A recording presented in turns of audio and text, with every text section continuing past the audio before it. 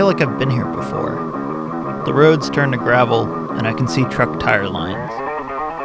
The provincial authorities have threatened to pave this road since they first built it in 1997. But I like it as it is.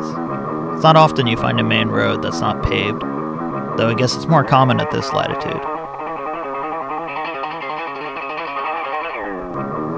I don't know if I've ever been this far north before. This has to be further north than St. Petersburg. It sure feels more desolate. That's what I think the north should be. Tundra, basically.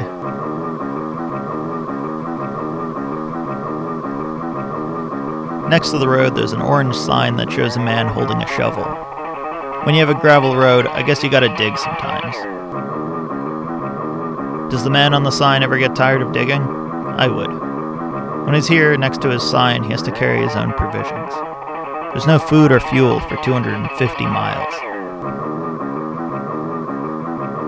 It's pure wilderness, from Happy Goose Valley Bay to Cartwright. I don't know if a car will stop. There aren't too many coming by. None I've seen today. But one does stop. Eventually. I see it coming from far away. So far that I have time to get up and wait. Alice Waters, the legendary chef and owner of Chez Panisse, was a hitchhiker once, so she stops for hitchhikers. She stops right in the middle of the gravel road. There's no need to worry about oncoming traffic. There is none.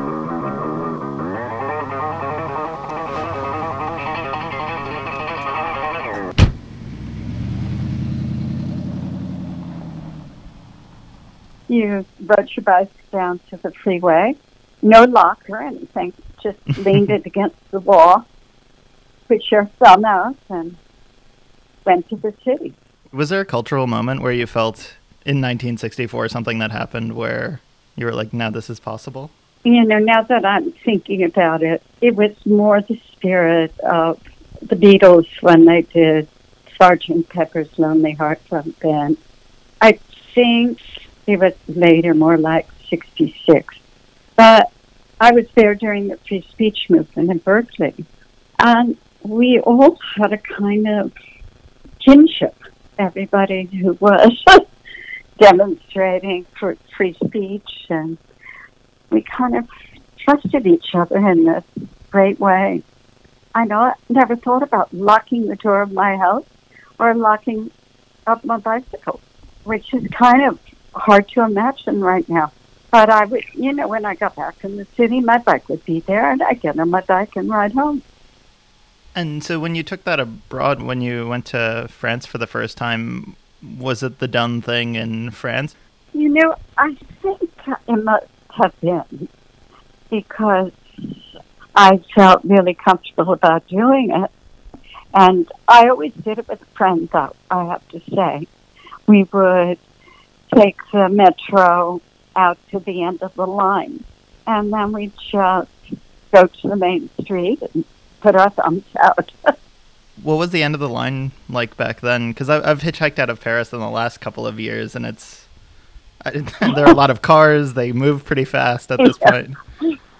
It wasn't like that then. It wasn't. There was kind of the one main street out of town, a two-way street, and you just... we didn't take the train so much, but truckers picked us up, and we didn't speak much French, but they knew what we were asking for a ride. And it was very lucky we never had any really uncomfortable experiences. And sometimes people would ask us, do you want to stop by? And I live over there, and do you want to stop and have lunch with my family or something like that? We'd say, well, we got to go on. And we didn't take advantage of that. But I felt there was some kind of reciprocal hospitality. Were you looking at a map to figure out like a name of the sort of direction that you were going, or were you just yes. Oh, yes. We were hitching out to Brittany, okay. is what I remember most, because there wasn't a train. that really got you all the way out there. And so the main lines sort of took you part way up at the train, and then you just need to get all the way out there to the end. So we did a lot of hitchhiking in Brittany. Were the truckers, when you did communicate with them, was that sort of hand motions like? Well, I mean, we knew a little bit more French than that, or at least my friend Sarah did. I mean, we were theoretically in France to study French culture. And did you learn anything about French culture from meeting just random truckers or people on the road that you wouldn't have if you'd stayed in Paris? Do you know, I learned more about French culture without going to school than I could have ever imagined. And ultimately, I got my degree in Berkeley at the university in French cultural history from 1750 to 1850. It was called a field major at that time. But I just fell in love with everything from the food to the churches to the music to the big picture of beauty. And I mean, that's the way I wanted to live my life when I came back home. Yeah. Were there any food experiences that you had while hitchhiking that made an impression? It was an awakening for me. I felt like I'd never eaten anything before. All of a sudden, I was tasting that fraise de bois, and I just wanted to know where it came from. And I discovered it was a wild strawberry and could only go find them in the woods, in the mountains. And it was that kind of curiosity that I had about everything I put in my mouth. Who made this? Where can I find it again? And it was at a time in France when you go to the market and it only had the food that was locally grown. Even there weren't things from the south of France. You were eating food from the north of France, maybe as far as the English Channel, but not very much farther than that. And were you stopping in small markets in Brittany along the way? Oh, yes. We went to every market we could go to. First thing you do when you get to a town. Everyone. I just became a marketeer. And we always carried bags with us. And we knew we could find, a baguette and some beautiful cheeses. And one time we just stopped by the side of the road and had a picnic under an apple tree. I remember that. The blossoms were falling on our lunch, and it was one of those magical moments. But I can certainly romanticize hitchhiking. Were there any less romantic aspects? Were there any times when you got stuck in a place that you were like, oh, I want to get to the next place as soon as possible? Oh, I'm sure we had a few of those. But we never had plans that were so fixed that we couldn't adjust them. We always took a baguette along with us, and so we were never worried about being hungry quite. There were always little cafes, and very often that was a place that you could hitchhike from. Oh, interesting. Like outside, people parked or something, you would ask them, which way are you going? Or Yeah, that kind of thing. Did you ever get recommendations of which way to go or where to go from the people you were riding with? Oh, absolutely. Some people are picking us up to have somebody else in the car. And so we were asked a lot of questions, and we asked a lot of questions as well. Is that what's the best place to eat? When you got back to California, did the hitchhiking you'd done in France inform the way that you were hitchhiking in California? Well, I was always hitchhiking from that point on. I never had a car until around 1970. Did you end up hitchhiking after that, or were you like, I'm now on the driver's side of things, I'll be the person picking up hitchhikers? Well, I had to become on the driver's side because I opened the restaurant in 71. And so I had to go and pick up food and go to farm stands and all of the above. So that kind of ended that period of time of being dependent on the kindness of strangers. Were there still hitchhikers that you saw around Berkeley going towards, say, the farms? Oh, yes. Oh, yes.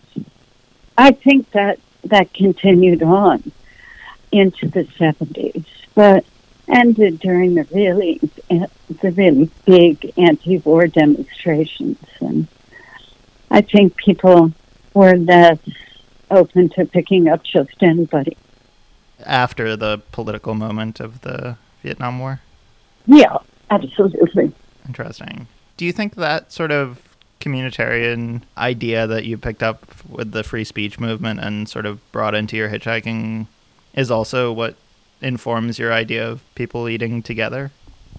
Probably, in a way. I used to go to restaurants where you sat at a big table, like the French Hotel in San Francisco in the 70s, and you just would go in and have whatever they served and sat with whomever was there.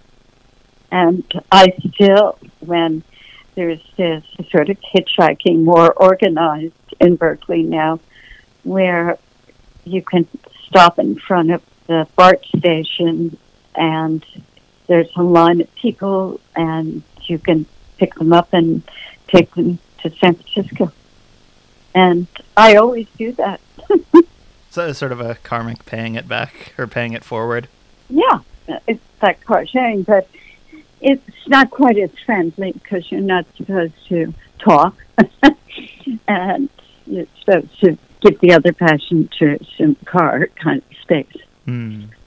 Were there any people that you found surprising or any of the rides you had that were with very memorable people? We got one ride in Brittany that took us to this little French restaurant near a river outside of the big city because they thought we would like it. And it turned out to be the most memorable meal I had in France. And it really was the meal that inspired me to open Chez Panisse because it was in a house like Chez Panisse is. And I had kind of one of those revelatory experiences where, you eat a meal and then you realize that everything you ate was from right there, that they made it.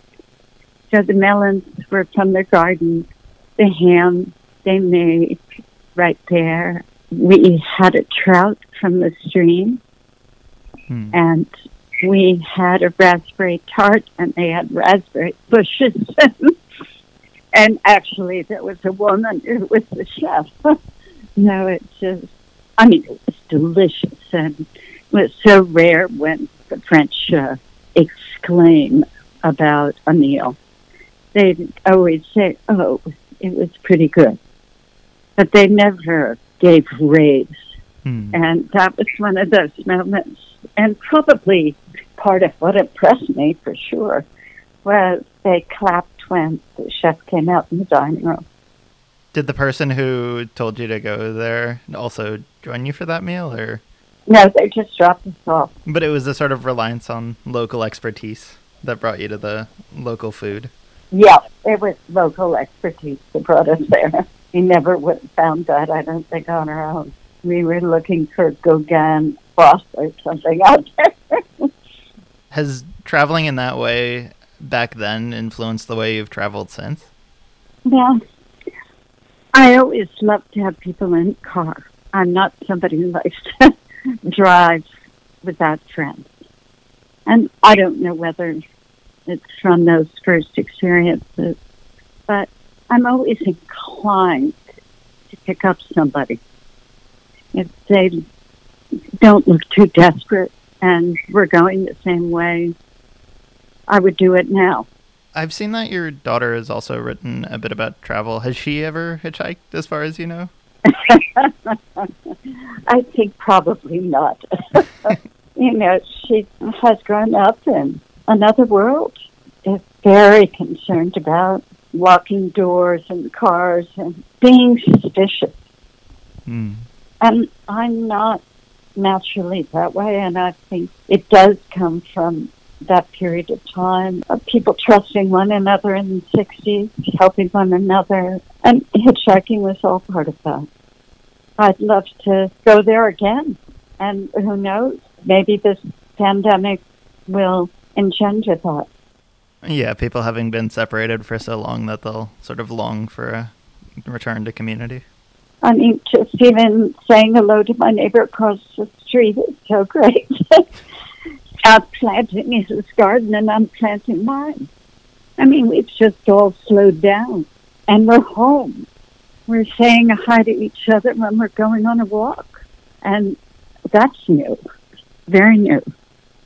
And maybe that leads to, well, we have to build trust. And I think it takes an enlightened public education system that teaches us, and we're very young, to trust each other. We have to build that trust.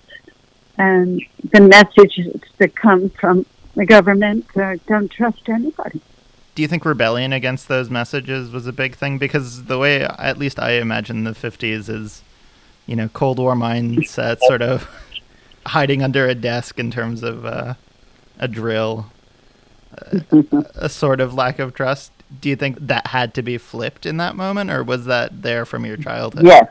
Yes, I did hide under my desk because we had to, but that really got flipped in the 60s for me.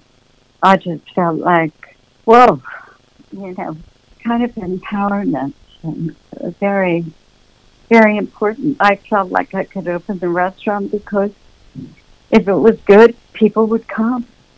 They would come because I was trying to do something right, and they wanted to support me. And we sure need that right now. We really need that. I think there's also been a return to interest in mutual aid among young people, especially with all of the protests going on now. Yes, I think so too. No, I was so pleased that my daughter has gone to the protests, and she's gone by herself. I was so surprised that she was committed in that way.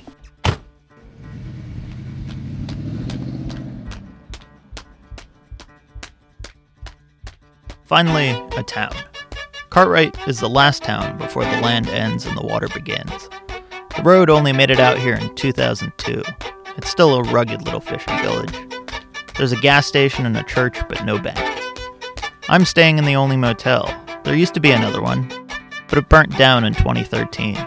Cartwright's mayor told a CBC journalist at the time that firefighters couldn't save the hotel because they were worried that a propane tank in the kitchen would explode, though she admitted there were other reasons too.